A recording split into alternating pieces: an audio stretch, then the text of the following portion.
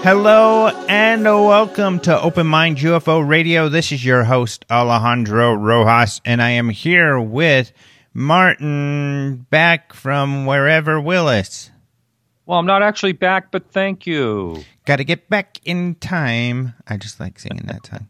But you were gone. I'm still gone. And you still are, yeah. I'm down in Miami. Well, thank you for taking time to come off the beach to do the show with us. Well, my pleasure as always. So my guest, some people will be a little bummed to hear that it is not Lou Elizondo. So I apologize. That was the plan. But it turned out that Lou has a commitment that essentially makes it so he can't do interviews for a few weeks.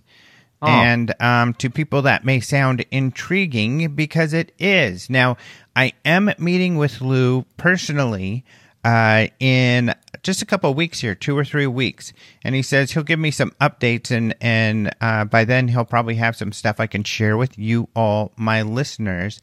However, as soon as he can, he will do an interview. We're just going to have to delay that just a few weeks here.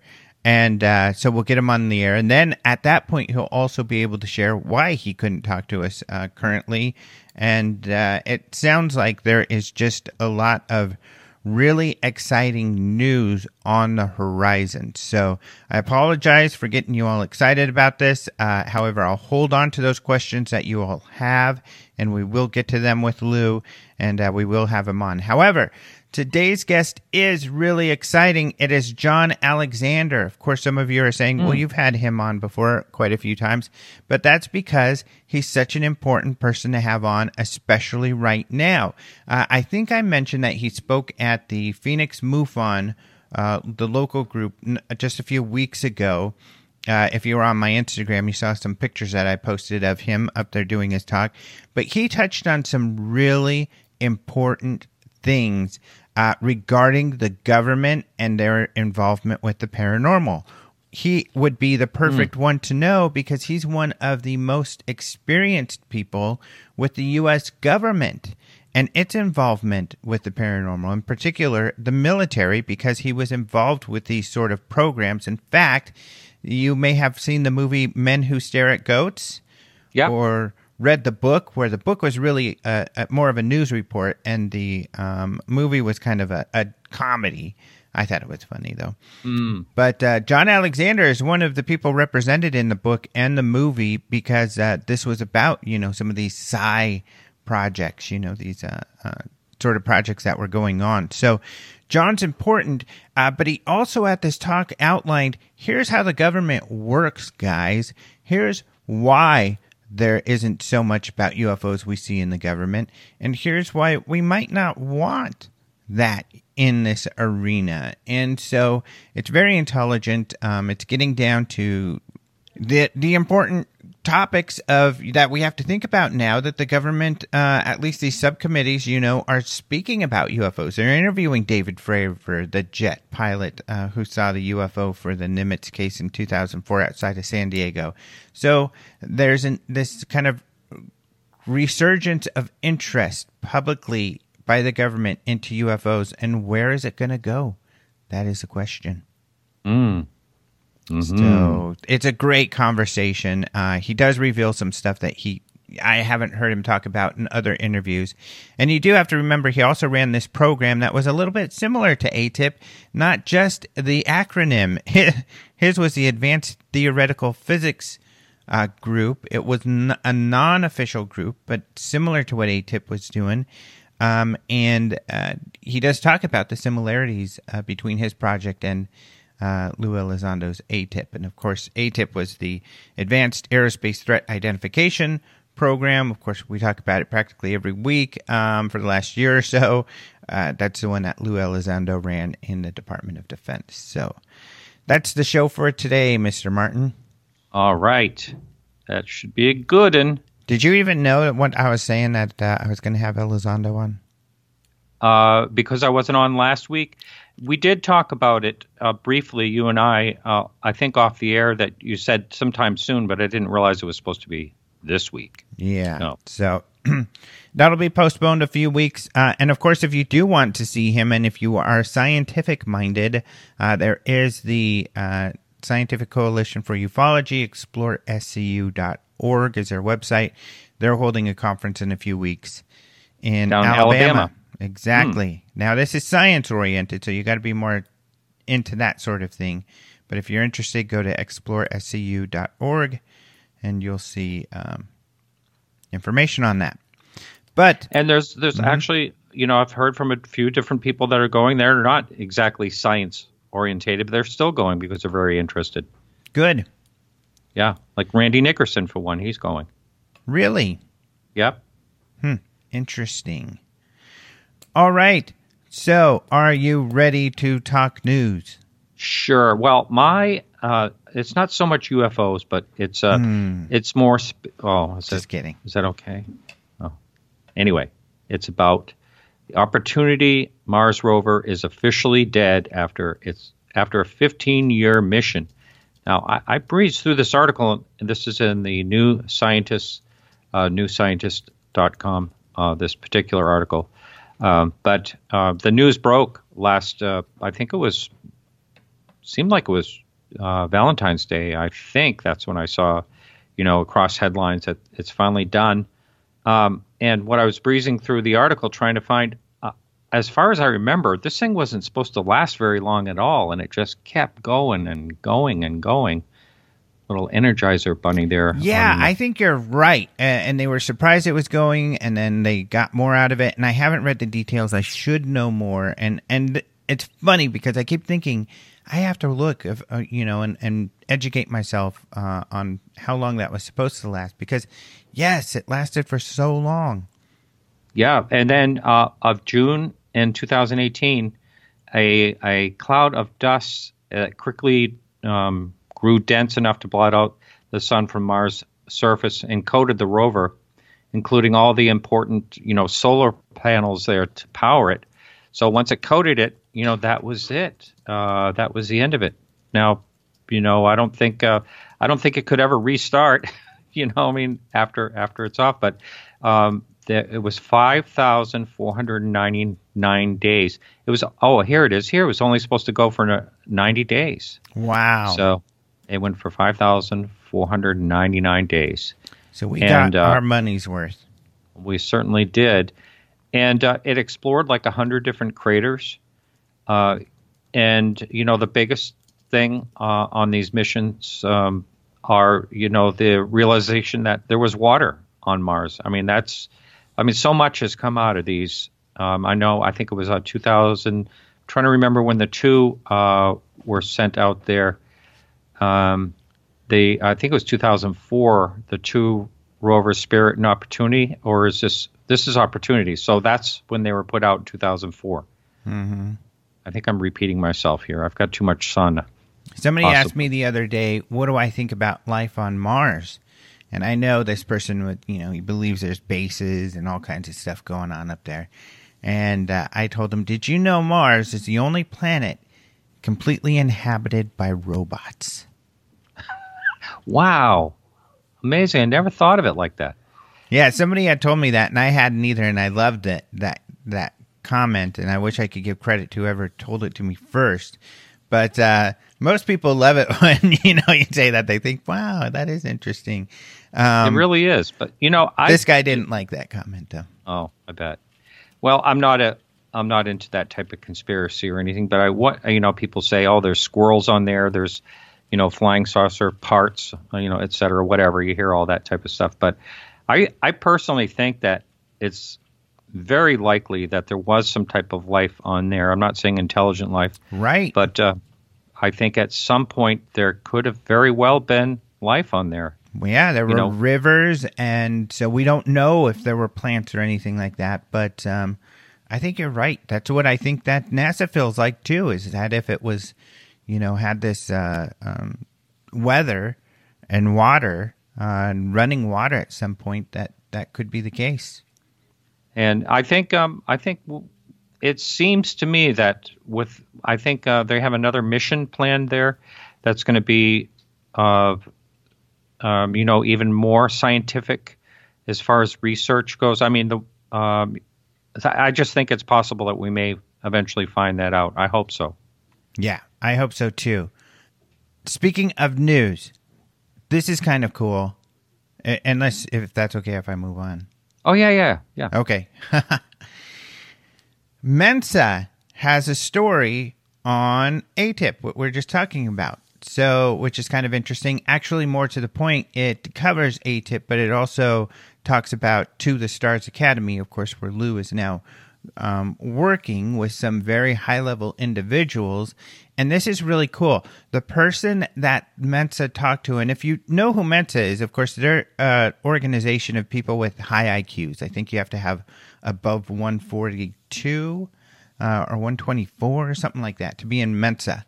And so they've got this story and that they take seriously. They talk about how UFOs were kind of silly, but how these people, credible people, are now taking them seriously. And they spoke with Steve Justice, who is the Chief Operations Officer of the Aerospace Division at To the Stars. And he is very, he's got a lot that he brings to the job, as he was, he worked for Lockheed Martin's Skunk Works. And of course, Skunk Works developed the U-2, the SR-71, the Stealth, the F-22 Raptor, F-35 Lightning. I mean, all of the top technology was developed by these people. And these are the guys who built Area 51 Skunk Works and maintained it for the CIA and for, other organizations as well. But he has a quote here that's pretty cool. He says, To the Stars is a group of people who came together to answer the questions that most of society is afraid to ask. There's this overwhelming body of evidence that indicates something strange is going on. So, really cool. So, I think it's just really neat to see an interview with him and him being so strong to talk about, this is essentially he's talking about the UFO phenomenon. It's a real phenomenon deserving of study that could reveal, some technology that we could use here on our planet. So, yeah, I mean, I think that the makeup of this To the Stars team is just so incredibly interesting. Wow. Yeah, I've heard of this Mensa before. And, yeah, International High IQ Society. Mm-hmm. Basically, yeah, interesting. And wouldn't it be fascinating if more people like that, at least try to investigate and take this topic serious? I just think it's a great thing. Yeah, I think so too. It's really cool. So, someone else who's writing articles about this topic is this guy. Oh man, I can't remember his first name. I think you may have seen it. Danny, I think it is, Silva. He has this website called the Silva Record, and it's fun. These people popping up that are working on this sort of thing. But he did a great article just the other day called "ATIP Did Not End," and I think that's really important. And the reason I bring it up is it fits perfect. This article from Mensa says that that ATIP no longer exists, that it was funded or that it existed until 2012, and that is wrong. Now the DoD did say that at one point, but what they said was funding ended in 2012. And Elizondo has said, well, okay, but the program did not end in 2012. And so Silva has actually documented very well, all of Elizondo and other people's reference to this issue to demonstrate that it does continue. In fact... pardon me, how would something like that carry on with lack of funding? couple answers to that question. With one of the things that he references are slides that, and you were there at Elizondo's talk at MUFON, and one of the bullet points on those slides says from 2013 through 2014, a new funding vehicle under joint ISR is created and intended to bolster ATIP efforts. I'm not completely sure what that means, but it seems like they got some funding, at least those years, from another outlet. But the other thing is that I asked Elizondo that exactly on our UFO Congress interview with him, and he said that, well, the way it worked is that they were able to work with other programs. The example he gave is there's a program looking at looking at the sky, looking for missiles from North Korea or North Korea missile tests. And so what he could do is go to that program and say, have you observed objects that fit this criteria? And then they would be able to give him that data, and then they can analyze it. So that data was, obtained through the budget of this North Korean observation program. So that's how they were able to operate. Mm. And when this Silva on the record or whatever you said, his website, do people speculate now that this is ongoing presently? Or where does that land as far as what's happening? It is, according to Elizondo, it is ongoing currently. That's what he has said, and he has told me that they are very high-level people running the organization currently, and it's something I suppose we may find out about eventually. Hopefully, maybe they'll come out about it. But according to him, yes, it's still running, and it's under high level. His successor, someone very with a lot of credibility. I remember when I spoke to Stanton Friedman shortly after this happened, he said his very first question is, why now? Why are they talking about it now? Mm-hmm. I thought that was a really good question. Yeah, well, and we pretty much have that answer. At least George Knapp gave it to me in that interview, in that it was sort of an issue of timing, I guess, just like everything is. I think it gets revisited periodically, but in this case, it was that DOD or DE agent. I think it was a DIA agent who went to Skinwalker Ranch and had an experience, and then went back to Washington in 2005 and told Harry Reid, hey, we need to investigate this stuff officially. Harry Reid said, you're right, and that's how it all began. Interesting. Yes, very, isn't it? Really cool stuff, yes. So another story that's kind of interesting, we've talked about, going back to Mars, and we were talking about just earlier, life on Mars and the Mars robot. But, and this isn't too surprising, but a lot of people will talk about Mars 1 because there has been this, people talking about it. These guys were supposed to be taking people to Mars, and they spent a lot of money on marketing. In fact, they spent all of their money on marketing. It really was pretty much a sham. It was never real, but it was this huge marketing effort, where they're like, we're going to have a TV show. It's going to be like Big Brother, and that's what's going to fund it, is a TV show. But we're going to send people to Mars and watch them, which is really scary. It was a one-way trip. These people will never come back. And surprisingly, they got a ton of volunteers. I can't believe it. Do you know how many there were? I can't remember. There were a lot, though. I know. I was shocked by that. Yeah. And some of these are scientists. Mm-hmm.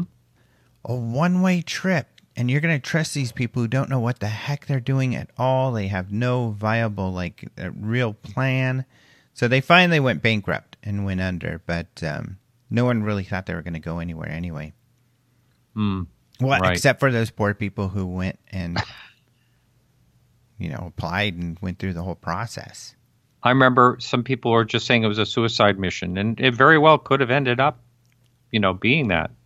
Oh, it was. It was totally a suicide mission. I mean, yeah, it was a one-way trip in so many ways that it was really ridiculous. Right. Wow. One other story in the news is pilots baffled as they see UFOs over, and maybe you'll know how to say this. This is a word that comes up, and I've never been able to pronounce it, and I so much apologize to our friends in the UK. Gloucestershire? Gloucestershire. I think it's Gloucestershire. Gloucestershire. All right. I'll have to look at the spelling, but I think that's how it. I think it's spelled pronounced Gloucester, and then even though it looks like Gloucester. But there was a sighting in this area over the M5, which is a highway out there, where these pilots even saw this object and reported it. So they described it as unidentified nocturnal lights. But this just happened the other day. This is what Air Midwest had said, and they tweeted this. They said, there's been a lot of interest in the fact that our pilots observed UFOs last night during night flying exercises. So here's a brief summary of the situation. Event, unidentified airborne nocturnal lights. Location, south of Gloucester. That's pretty good. Yeah. Gloucestershire. Yeah. And they said our aircraft approached the lights on an interception track, but were unable to gain on the object as they appeared to move further south of Gloucestershire. As our aircraft approached, we were unable to identify the lights. And if you look at these lights, they're really, really peculiar. It looks a triangle formation. Mm-hmm. The center light looks what you often hear about, sort of an amber color, and the offset lights look very strange. Yeah. Almost hard to describe, almost like an object instead of a light. Yeah, really interesting. Silvery. In fact, I'm going to try to read this. We got 2 minutes. I'm going to try to read this quickly. Pilot describes his encounter. I observed initially 2 large square orange lights, one on top of each but slightly offset. However, there was a gap in height between them. The top orb was constantly orange. The lower one occasionally flicked white, but majority of time was orange. In addition to that, on 2 occasions, I observed fire orange lights, but that were momentary. I initially observed them when leaving Birmingham control zone. I thought they were just south of Gloucestershire and definitely a lot higher than us. We climbed to 5,000 feet and they seemed level at that height and stationary. As we approached Gloucestershire, it became apparent they were now further south, maybe beyond Bristol, even as far as Weston-super-Mare, but directly south of Gloucestershire Airport. On our return leg to EGBO, our home base by Worcestershire, we climbed 7,000 feet and commenced a turn to observe the lights. At this point, they seem lower than us and stationary. I have no idea what these objects were. Night glow balloons, but unlikely as they do not move very fast at all. So what were they? We have no idea. An interesting event. Wow. I wondered if they checked to see if there was anything showing up on radar. Yeah, I don't remember seeing anything regarding that on this story, but this is a pretty interesting sighting here. And the image of it, does it talk about that? Them either filming or well, the image says picture? A previous sighting of a UFO in the area, so that image doesn't appear to have been from that incident. Aha. Because when I pulled the story, that picture came up. So see, you got to do your homework, your research. I know, and that happens a lot where they use stock footage. Yeah, that's true. Yeah. All right, well, we're out of time. Thank you for joining us once again for the news, Martin.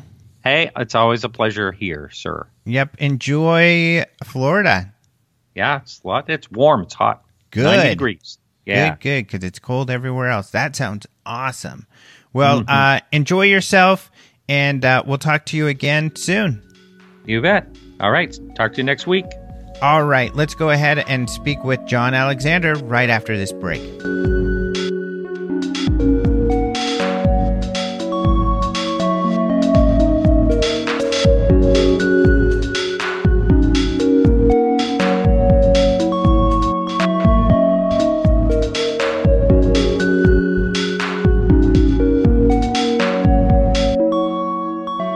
am very happy to welcome back to the show John Alexander. Welcome back.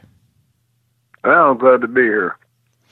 So, it's exciting to talk to you, especially right now, because you're kind of one of the men behind the scenes, but you have been involved with all of the exciting stuff going on right now, especially with, news from AATIP and little pieces of information coming out. So it's exciting to talk to you again. Yeah, it's good. Good to see you last week, too. We're there in Phoenix.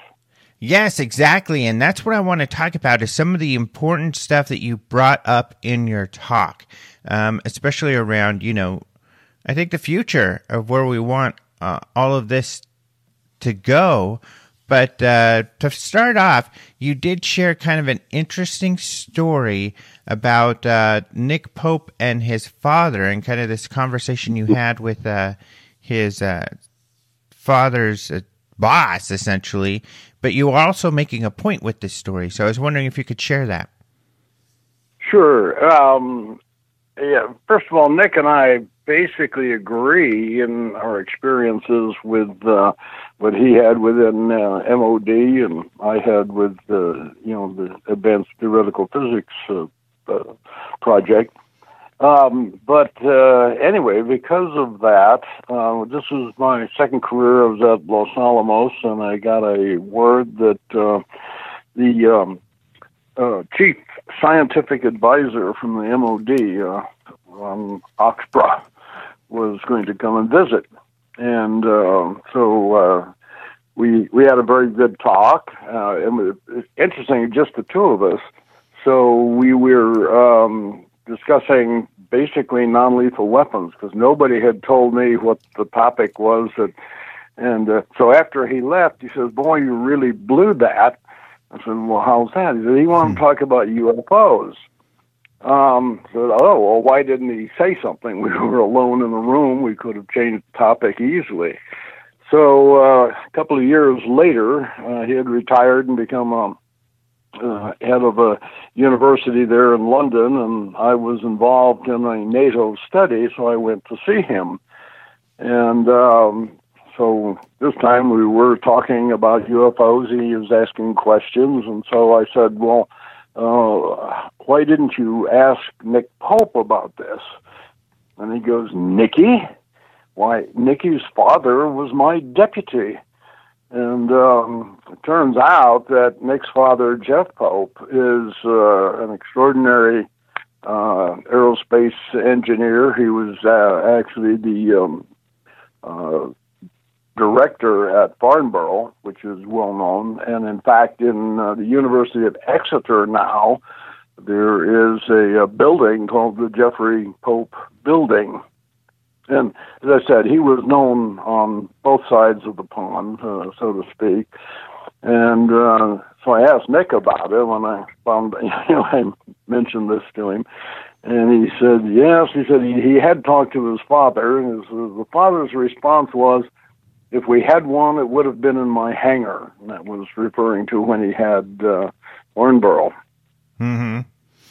And so, I mean, one of my main points here is that, here you have the chief scientific advisor for the entire MOD with an interest in the topic.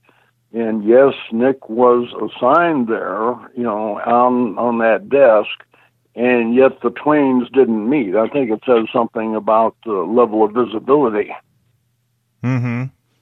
And sort of your point also in that, and I think a lot of people, especially in this field, don't get this.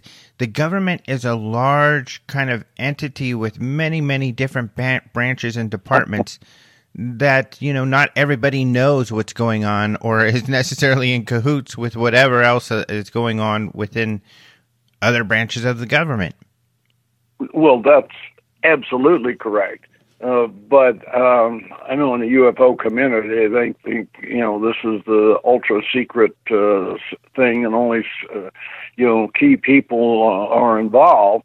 And here's a case where the chief scientific advisor is one that you would think would be involved if anybody was, and expressing his personal interest in the topic, and yet did not even know what was going on, and could easily have asked. And so my point is, Nick actually did have the desk, was doing investigations, and I'm sure within the Air Branch where he was, that there were some people who were interested, but this was not a front burner issue.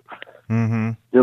It's kind of like when the big revelation came out in 2017 December, and they mentioned it, and that Lou Elizondo, who actually knew General Mattis, who was then the Secretary of Defense, and apparently Mattis learned about it like 30 minutes before it went to press. And that's another interesting point, and that's what it makes me think of, it is that we kind of had this post, discovery or revelation of Lou Elizondo's AATIP organization, and it's similar. It seems as though, especially with these briefings that have come out, and that's some of the documents that Nick Pope was able to get, that the Federation of American Scientists were able to get, kind of this letter where people are asking, who is AATIP? Who are these guys? And as much of it was kind of a surprise to the public, it seems to be to different branches of the government where now they are asking, and these committees and Congress are even having people like David Fravor come in to talk to them. Well, I said there's good news and there's bad news, and one of my slides says that the government doesn't know what the government knows, which gets to your point of big organization. But the caveat is mostly they don't care. It's not that you don't have a few individuals, some who are intentionally interested, and many others who are not, and they just get caught up in their day-to-day business. And one of my main points is that personal interest does not translate to institutional interest, meaning they don't bring that personal interest into their job.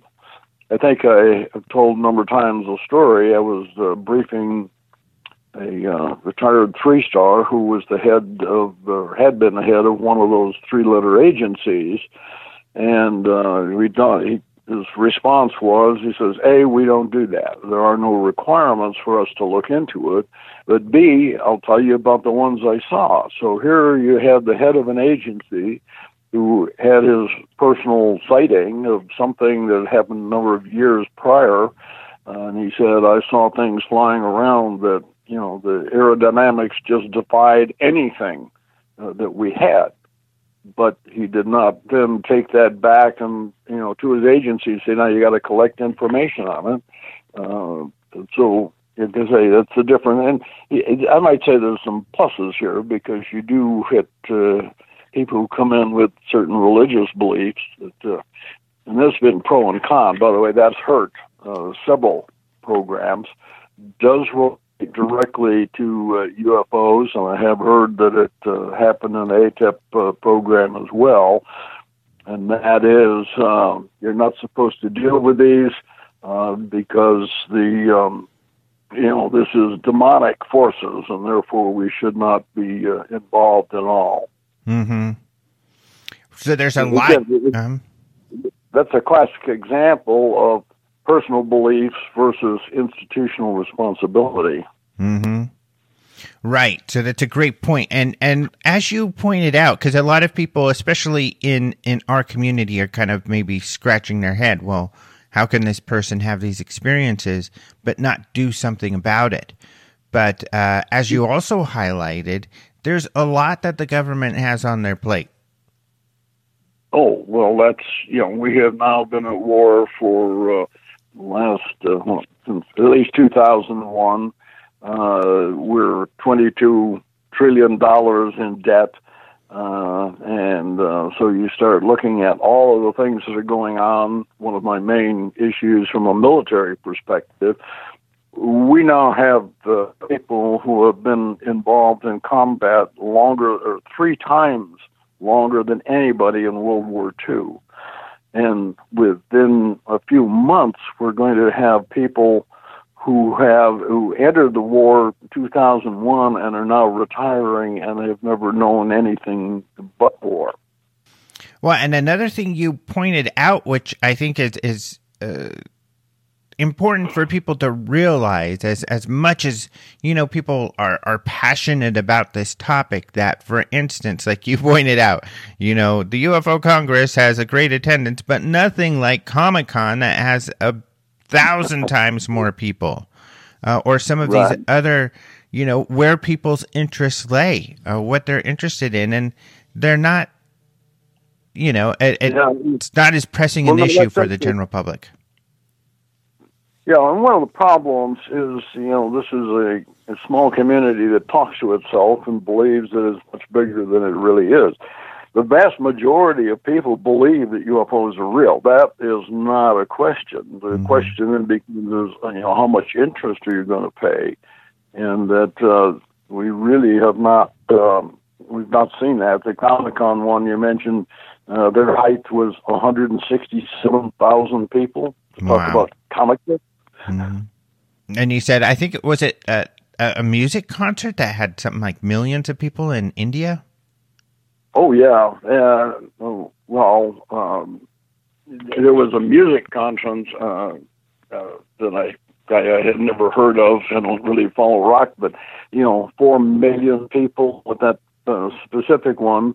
There is something called Kumbh Mela, which is the Sidhus get together. The massive conference every 12 years, and we were there, and they will get 30 to 40 million people. The day we were in Godavari River, there were at least 4 million people at that point. Mm-hmm. So, yeah. It kind of points to what real interest looks like. By the way, one of the things that the slide I did have, I don't know if you caught it, that's interesting, because I went back and I looked at the number of flag officers, that means generals and admirals, since a Blue Book. And roughly there's been about 6,000 in that time. That's kind of a rough estimate. And I'm assuming that they are like the normal public. And so let's use the 10% of people who believe that they've seen a UFO. If that's true, then about 600 of those generals and admirals would have had personal experience. So my question then becomes not, why do these studies pop up periodically, but why aren't there a lot more? Mm-hmm. And what would be your guess to why there aren't a lot more? Basically, I think that the military as an institution is actually risk aversive. Yes, there are individuals who will, go out and explore some wild, wonderful things, but they don't like to be embarrassed. And some of the issues are that what are you going to do when you get from a resource perspective? Let's talk about money and things like that. You have a 1 to N priority list. You have certain things that you're required to do. If you look at it seriously, you say, have looked at this before and really don't have a lot of answers. Well, what percent of your resources are you willing to put into a topic that you have a low probability of, getting serious answers? Now, I did have a slide where I compared the project that I ran, the Advanced Theoretical project, with the ATIP one.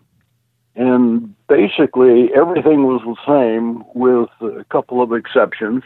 And that is that he was quite successful in getting at least a limited amount of funding and for funding. And remember, by Pentagon standards, $22 million over 5 years is, we're not talking lunch money even, and limited institutional interest, but no solution. And the technical things that were observed, Yeah, we knew that already. For $22 million, what you got was a few more studies, some good reports on that, but I don't think we got much closer to any solution. So, and I want to get into that part. So, the Advanced Theoretical Project, or Advanced Theoretical Physics Project that ATP that you worked on. Now, that was not official, correct? Correct. It was ad hoc. It was something that I put together with others. We had people from all of the services involved. We also had the intelligence community and aerospace. And it was a group of kind of like-minded people that said, let's go forward. And ran this for a number of years and then tried to transition it. These were the days of SDI. And this is where Alessandro was successful and I was not. No, he did it through Congress. And I was looking for existing funds.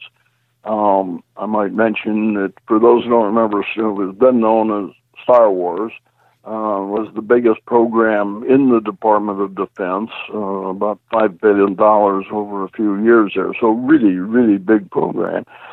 And we got to meet with the director, who was Jim Abramson, Lieutenant General at the time. And first of all, he didn't... One of the interesting things we started, and I had brought in representatives from several of those agencies, and specifically the Air Force, because he was an Air Force general. And when we started talking, because I let it off, and then he stopped me and said, "Well, wait a minute, who are you guys really?" I'm not hardly believing what I'm hearing here. Mm-hmm. When done, he said, "Well, he got my interest. I'd be willing, if you can tell me what to look for, I'm willing to put it into the algorithms." Because one of our points was that Star Wars was on a hair trigger, and you didn't want to accidentally start World War III. And he said, "Yeah, but as far as funding, I can't go that far." He said, "If I get caught doing that," and he says, "I'm already doing, pressing the limit as much as I can. But if I get caught in the UFO arena, they're going to really take my money." And the assumption there would be that, if you're doing these kinds of things, you're not a good steward of funding. So, another thing that you brought up, which is, all of these are really great points in that, your ATP, and we'll talk more about how it was similar to ATIP, but like you said, ATIP actually got some real funding, but barely, it seems like. It was barely official in that it kind of, the way Lou describes it, they work on it on the side.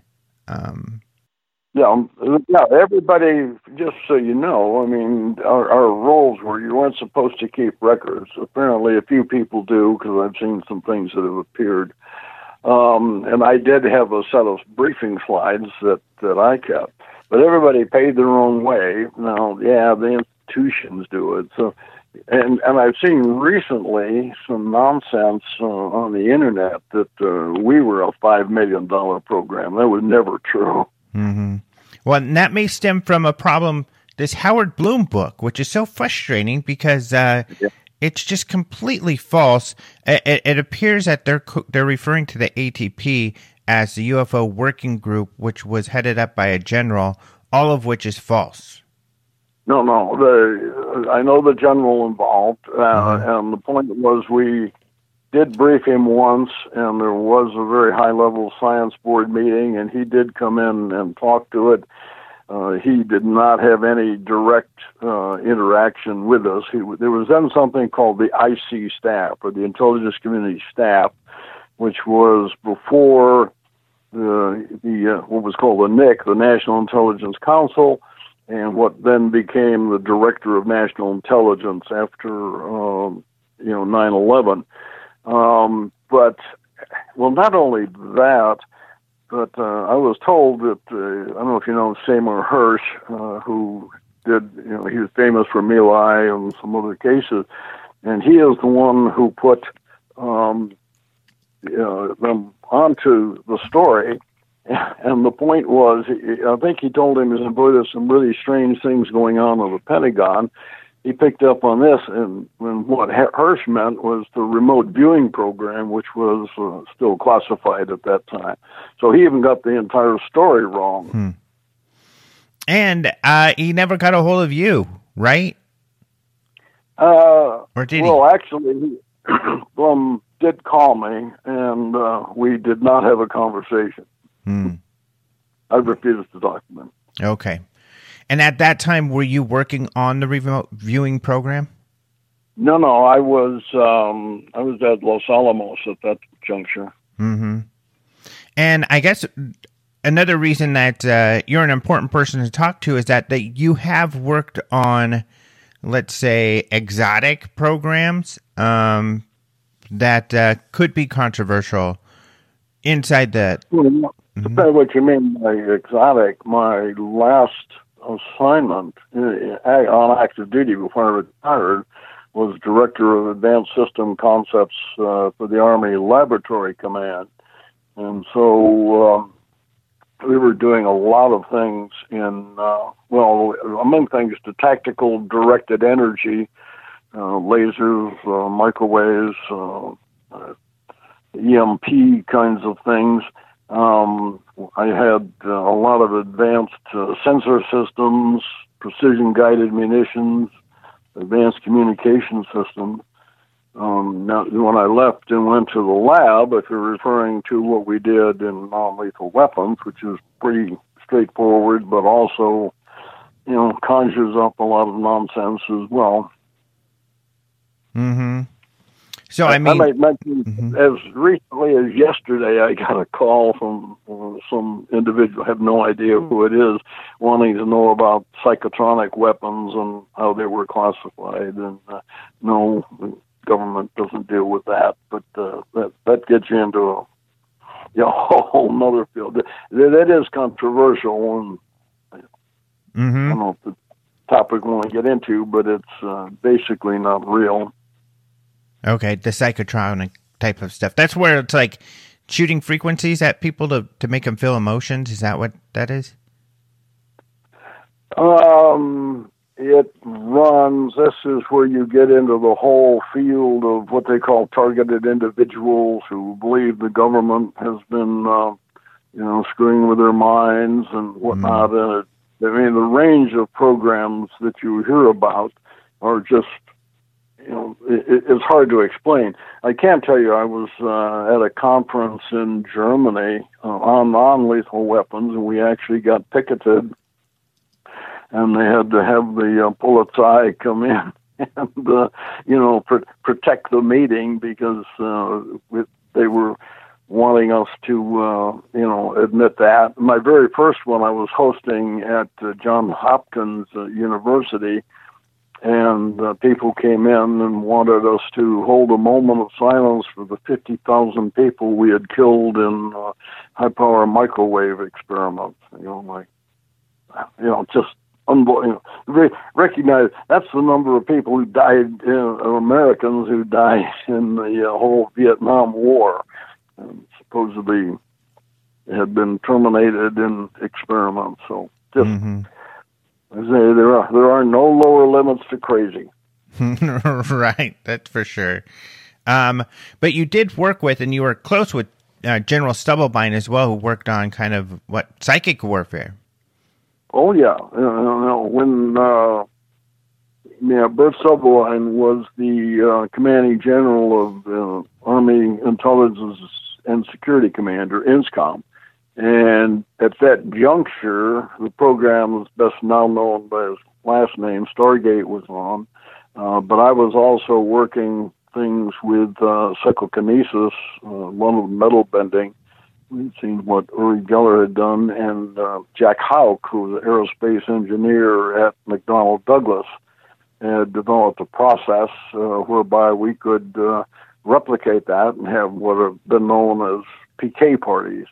with that, and there's also some interesting things with Cleve Baxter, and I have written to a number of these topics. In fact, in the most recent book, Reality Denied, I have chapters on several of those topics, from PK and stuff we did with, I'd call White Cells Matter, that we did with Cleve Baxter, the Hutchison effect, we did work with John Hutchison, saw some unusual things, but just couldn't control it.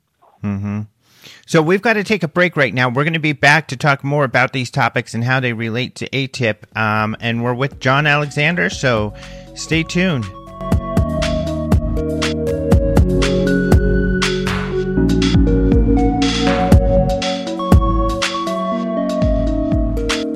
We are back. You're listening to Open Mind UFO Radio. I'm your host, Alejandro Rojas, and we have John Alexander on, a very unique individual who's, I think crux at this moment when we've got this important conversation, I think, going around ATIP. And we were just talking about a little earlier the advanced theoretical physics group that you had, kind of your ad hoc group that you had put together. However, your name, Advanced Theoretical Physics. First of all, your acronym is ATP, similar to ATIP, just drawing similarities here. But yours was, like you said, ad hoc. It wasn't necessarily funded. But why did you there's no UFO in the term ATP, and why is that? Yeah. Well, what had happened is, remember, we're now talking early 1980s, and shortly before that, something called FOIA, the Freedom of Information Act, had come into existence. One of the things not known is that about 50% of the FOIA requests, in other words, you had to respond to how the government was doing things, was on UFOs. I did not want to deal with that, and so I thought few people would be asking about advanced theoretical physics. So it was just a way, literally, to intentionally avoid FOIA. Mm-hmm. And that's similar. I mean, kind of a similar reason, it seems, that Harry Reid or others have described why they chose acronyms such as ATIP, Advanced Aerospace Threat. But the threat part also kind of harkens back to funding and how they justify funding, right? Absolutely. Again, very few people understand how the government really works. I point out that when I was an inspector general, I went in as a lieutenant colonel, and there were lots of us, and they had all come from Command General Staff College, War College, 15 to 20 years experience, and yet our boss, General Treffry, with a 3-star, who was the Inspector General, had to set up a program to teach colonels how the government works. So if you take that out in the civilian sector, you can imagine how far afield it gets. So, the understanding how the government, I think, is, critical. I do talk about the paradox in which Washington, the great puzzle palace, we think they're virtually incompetent in all topics except UFOs, where they're omniscient. Twains just don't seem to come together there. So when it comes to, the naming or of an organization, you're kind of then harkening back to the mission, and really it's that mission that's getting funded. You have to justify the money. This goes to Congress, and the big fight that's going on, as we speak over the wall funding. And the issue, the bottom line, is that the institutions that the money comes from have got to relate exactly to that, and you have to justify it going in. Most people don't know that, when Congress provides money, there's two bills, and one is the authorization or appropriations bill. In other words, they say, okay, X amount of money is available But then it has to go to the authorizations committee that says now you can spend it. And so you use that, and in your write-up, the things that you submit, you have to tell them exactly what areas you're going to work, and you have to tie it to, the institutional mission. The Defense Department is just that. It's, for the defense of the country. So therefore, we do threat. I'll give you a downside of it, though, and this is, again, the real world. Back in the bad old days, Soviet Union was still intact, and so we were doing things to justify funding. And being in the military, we looked at an anti-armor threat, and we were projecting where the Soviets were going to go. This is Soviet Union still. And we had something called FST-3, or Future Soviet Tank 3. And, it had all kinds of capability. Now, it never came into existence. No. So from a UFO perspective, yeah, and that's what's happening. And we have seen and had interactions with UFOs, since, at least World War II, and yet have not had capabilities that can match anything that we're observing. And so the way you would approach that if you wanted funding, which is exactly what they did, and it is the same thing that I did, it's just I was not successful, and to say, here's the threat, we need to do something about that. Mm-hmm. I point out that there is no Department of Good Ideas. Mm-hmm. And if you look at all of the things that are researched, even you get into, National Science Foundation and any of the national laboratories, you have a lot of projects out there when you say, let's look at cancer and things like that, and say you got 1 to N list of things to do. You're going to run out of money long before you get to N. So which ones are you going to choose to fund? Mm-hmm. And it's highly competitive, even in what your listening audience will call the black world. There's competition there as well. And those funds can kind of get stolen, or at least reappropriated, in that, hey, I've got a mission that is along the lines of what this has been earmarked for, so I'm going to fight for that money. And the wall situation right now is similar in that, that's what the president is going for. He's going for all of the immigration money from a lot of different departments, like the military. Yeah, but that's a huge strap. That's the MCA account, military construction account. And it was, problem there is it was really designed to support the billeting and comfort of the troops, and that's where you'll be taking it away from. Getting a bit political there, but those are the kinds of fights that you do have. I'm understanding that the ATIP program, one of the issues that came up there is there was a small amount of money. Other elements looked at that and said, I do advanced threats. Went after a million, and understanding, got it. Mm-hmm. Which are some of these problems? So you've got, the risk aversion where, this very, which is limiting because they're limited in what they're going to want to look at. You have the budgeting issue in framing it, and then the vulnerability that the funding could be still in the way, especially if you're not seen as a productive project.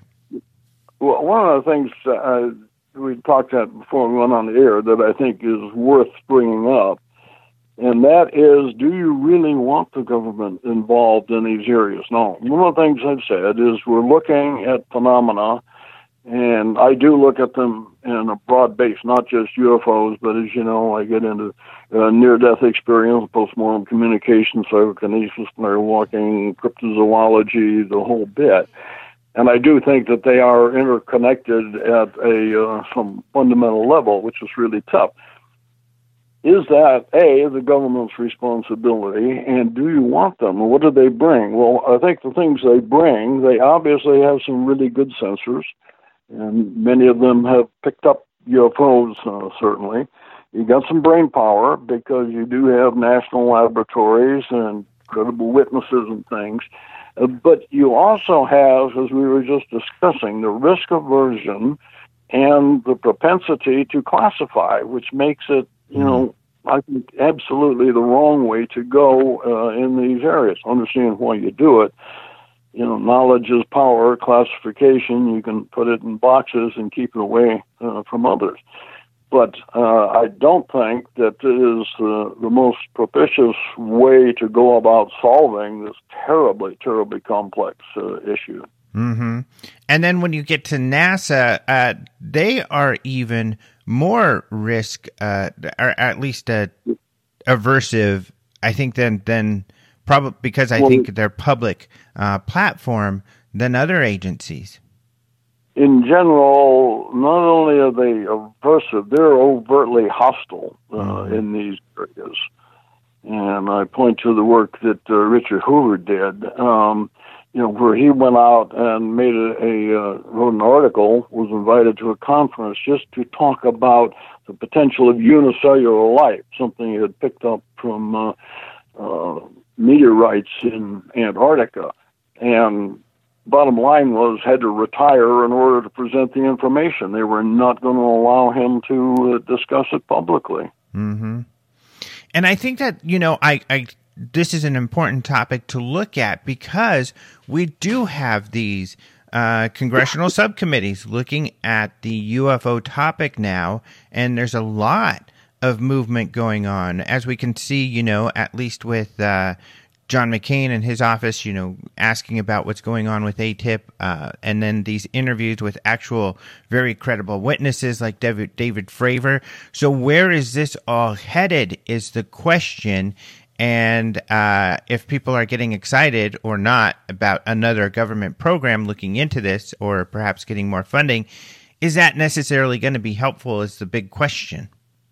As you know, I briefly touched on what I think is needed.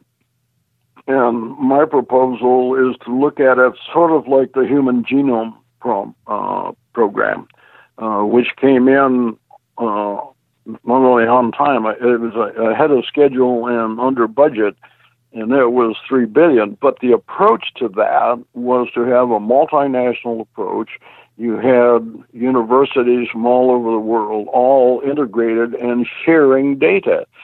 And the problem, even in the UFO community, and one of the things I have suggested, and until the numbers are about right, I said, we looked at all of the research programs, not just UFOs now. We're talking about, from remote viewing and, post-mortem stuff, life after death, maybe $10 million a year, which is minuscule. But the problem is that in the funding, even within those communities, they jealously guard their funding and the information.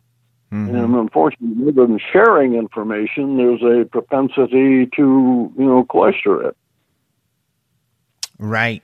So, it doesn't seem like, if we're looking for where to go next, if this, I guess, momentum is to continue and more, there's more and more interest by mainstream science, maybe even, or the public, what would be the best next option? Of course, we have now To the Stars, and do you think that's the best kind of route? Maybe private organizations or maybe even educational institutions picking up some research in this area? Well, but if you look at that, they did go public and ask for investment, and I haven't looked lately. I know they're under $3 million, and we're hovering around $2.5 million, and that's with a couple of years involved, and some really good people. That's one of the key issues. You're getting serious scientists who want to look at these things. You still have great resistance. Media is mixed. They like wild and wonderful stories like ATIP coming out, but when you get individual reports, it's still ho, ho, ho. Well, if you believe, and like I said, one of my personal agendas try to make it more permissible for serious scientists to look into this without risking their reputation or livelihood. Mm-hmm. And you'll get some very serious people who get attacked. And if you're in the scientific community and having to rely on grants, for instance, your personal reputation is directly related to whether or not that's going to be viable. So I've had many people, and even as on the National Academy of Sciences, where I've worked with on the study, say, I'm interested, tell me about it, but, don't use my name. Right. And we hear a lot about that. And one of the phrases scientists seem to be really terrified of is that term UFO, because they have this risk aversion kind of attitude as well, and their risk is funding or respectability with their colleagues. Very much. That is a key issue.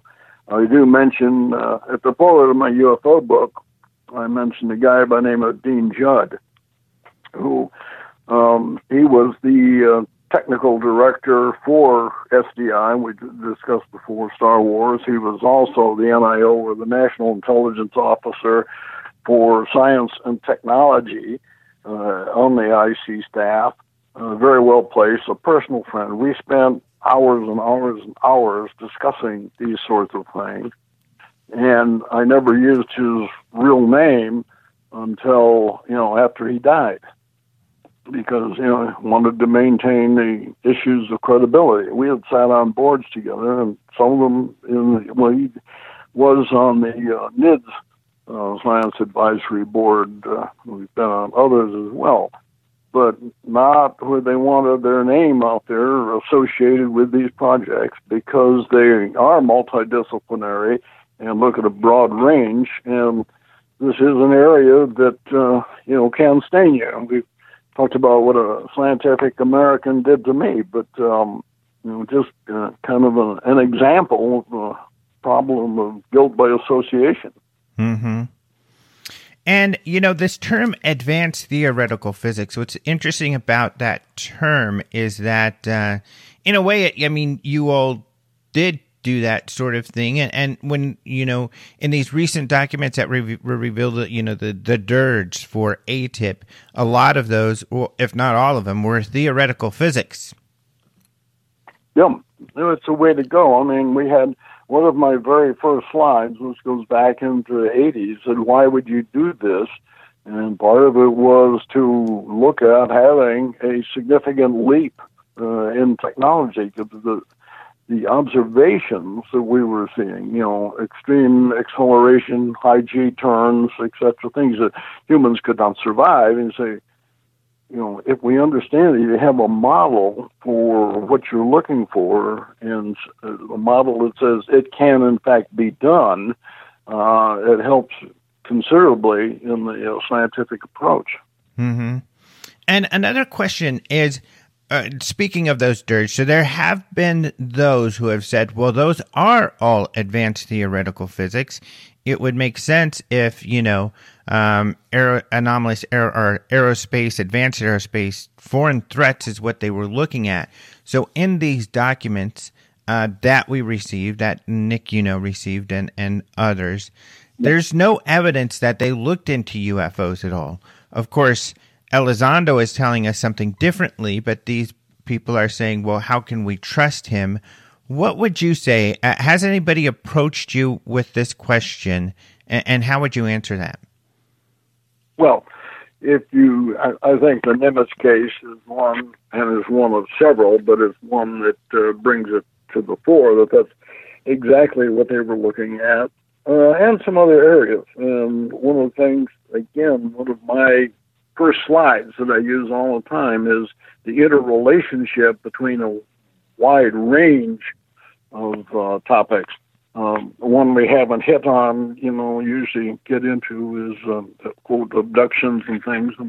And my point there is that there are reports of interactions between humans and sentient non-humans throughout the entirety of human history and in every culture in the world. and that that they happen to fly in little metal vessels is actually a pretty new wrinkle to it. But it's, like I say, it's terribly, terribly complex. And I have problems when people say it's little gray guys from Zeta Reticuli. Not because they didn't have some kind of interaction, but just because that's too simple. Mm-hmm. And a great point to that, because now that we're kind of running out of time, and to wrap it up, is your latest book, Reality Denied, Firsthand Experiences with Things That Can't Happen But Did. But you're talking about a number of different phenomena, and you're beginning to feel, or maybe you felt this for a long time, that a lot of this phenomena, including the UFOs and possibly even, other entities, or like you call them, what? Sentient non-human intelligence. Yes, sentient non-human intelligence. They could all be interrelated somehow. I'm sure it is. Mm-hmm. With advanced physics, perhaps. Oh, yeah. I mean, what we're seeing is certainly advanced, and there are very physical elements to it, thus physics gets involved. Right. Well, thank you so much for being on the show. I think all of this is just really important. We almost need some sobering, that if, as a community of people who are interested in this topic, if we are to begin interfacing with the mainstream science and government more, then we have to do it more in a more educated way. And that, for me, means all of these topics that you're bringing up are really important, and they're becoming more and more important as this visibility to this topic, arises. May you live in interesting times. Yes. How dare you? But it's definitely coming true. All right. All right. Thank you so much for being on the show again. Okay. Thank you, Alejandro. Thank you so much to John for being on the show once again. I love to have him on because he's such a wealth of information, and I was going from topic to topic because I wanted to get all of these separate, very important points that he made at this recent talk at Phoenix MUFON out, because right now this conversation is so important, especially as we see, this guy who ran this government program coming out and talking to the public. In the UFO community, there's doubters. In the wider community, interesting enough, they are more receptive to what Mr. Elizondo has to say. And it is really important. And I think that this aspect is important because the wider audience is the culture in general. These are where the real cultural change and shifts happen. And we're in the middle of one. And John Alexander is important because he was the guy before this cultural shift was happening inside the Army. He worked for Army intelligence, and when he was doing this kind of work with, the paranormal, essentially, in the Army, he was a go-to guy for some of these topics inside. And so he knows how all of that works, how the budgetary issues work, why and how funding happens in this arena. And these are all really important topics as we talk to these very important ex-government officials about this. And one of those people, of course, being Nick Pope, who we talked to recently, who worked in the UK government. Now, some people have questioned whether or not there was truly a UFO department in the Ministry of Defense. But we do know for a fact, and the MOD has said this many times, that they did investigate UFO cases up until 2008, and that's what Nick Pope did for them for a period of time. And he has actually worked with them in getting documents released, although more recently the documents he got released were from the U.S. government that talked about these theoretical physics papers that came out of ATIP. And so I think this is really important.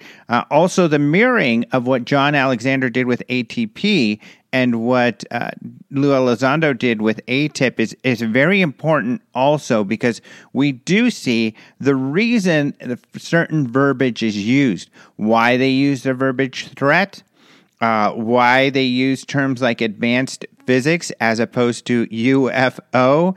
And, some of the other terms you'll hear is UAP, but we learned why officially you want to keep it quiet exactly what your project is, or at least the UFO portions, because of this risk aversion. And we talked about NASA having essentially the most risk aversion. That's why they're going to attack, because they don't want to be associated with this hot potato UFO at all, because it has a very negative connotation. And more you see, some of these credible organizations, such as AATIP, using these terms UAP, unidentified aerial phenomena, or others. In fact, you have this scientific group, the Scientific Coalition for Ufology, using the term anomalous aerospace phenomena, a new term, AAP, which is a good one. So a lot of really interesting things happening. Even though we're not talking to Lou for another few weeks, I think that this conversation we just had is going to be an important one going forward to understand AATIP and what they did, and also to understand, where do we want this all to go? And that's some of what I'm going to be asking Lou. Do we want, kind of a public admission that his old organization is still happening and that they are going to take a stronger, more public role in investigating UFOs? Is that what we want? Or do we want another more public group like Project Blue Book to look into this? And what value would there be in the constraints that an organization would have for those reasons that Alexander just outlined to us? So there's a lot to think about. And if we are, going to be influencers in this arena, which some of us are, or any of us can be just by getting involved, then, we've got to do it in an intelligent way. And so these are the conversations that are happening. These are the conversations that are going to be happening at the AAPC, the Anomalous Aerospace Phenomena Conference that the SCU is going to be putting together in a few weeks, that Lou will be at as well. And this is really important, because in the past we would talk with no access to people who can make things happen. But the times have changed very, very much so these days. And so it's an exciting conversation to be in. And I'm so happy to be able to be in a position to be in this conversation.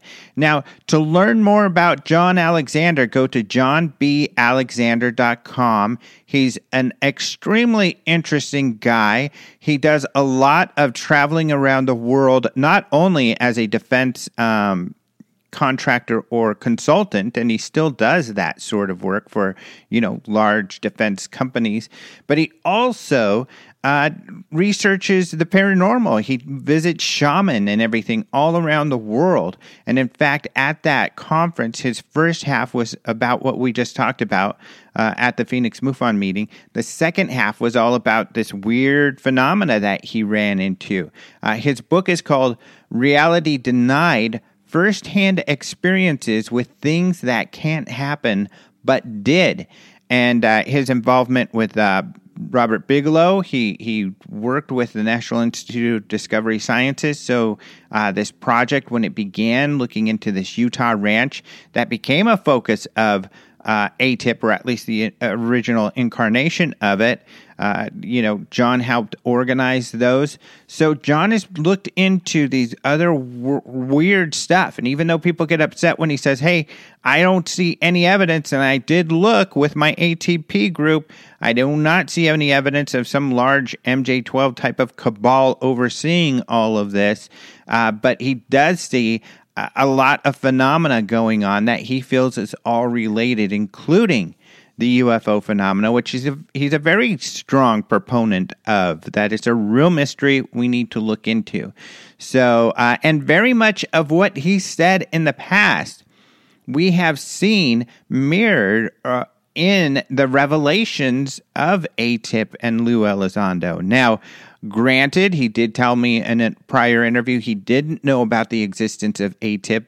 However, that began in 2007 before he was running his ATP group. but how it operates, why they do what they do, the similarities to his ATP program, I think, are very significant because it demonstrates he does have an understanding of what he's talking about, and he was able to demonstrate that, able to show that, the way he operates is similar to the way they operate, and the reasons are X, Y, and Z. And now those reasons, I think we have to put even a closer ear to. I think we should have before, but because he obviously knows what he's talking about. So it's an important time. We're lucky to have John Alexander and some of these others to listen to. So check out his site. His book, the one prior to Reality Denied, is UFOs, Myths, Conspiracies, and Realities. Another excellent book when it comes to UFOs. Highly, highly recommend it. You can find all of this at johnbalexander.com. So, thank you all once again for coming to listen to the show. Some updates. I'm not sure if I'm going to be able to do a UFO Seriously live this week. I'm going to try to do it. I might do it Wednesday because we are going to be traveling to the Conscious Life Expo, where we're going to have a UFO Congress booth there. So if you're in the LA area and you visit that expo, come on in and say hi. So we'll be traveling and setting up on Thursday. And so I might not get one of those out, but I'll do my best to possibly get that out maybe a day earlier. Otherwise, all kinds of exciting stuff going on. Check out my blog, alejandrotrojas.com, for everything I'm writing about. I just recently wrote another, I'm doing my updates on Project Blue Book, my reviews on that show, which includes the real background to some of the real cases that some of which you hopefully haven't heard before. And the only reason I say hopefully is so that I'm the one who turns you on to some of this great stuff. And I link and give you some material to look at in all of those stories. I also have been wrote about Orville, and I'll be doing reviews on those for all of this for Den of Geek. And more. So a lot of exciting things going on, people. Anyway, I want to thank Martin Willis for helping me at the beginning of the show with the UFO news, most, if not all of which you can see at openminds.tv. If you don't see it there, you'll definitely see it in the Open Minds UFO news group on Facebook. Also, I want to thank, Caleb Hanks for the opening and close music. And be sure to check out ufocongress.com for lots of cool new products that we've got going on and see some of what we'll be offering at the Conscious Life Expo. Oh, by the way, we're going to have a lot of great information coming up in the next few weeks about the conference, so stay tuned for that. But I also want to thank Systematics for the bumper music.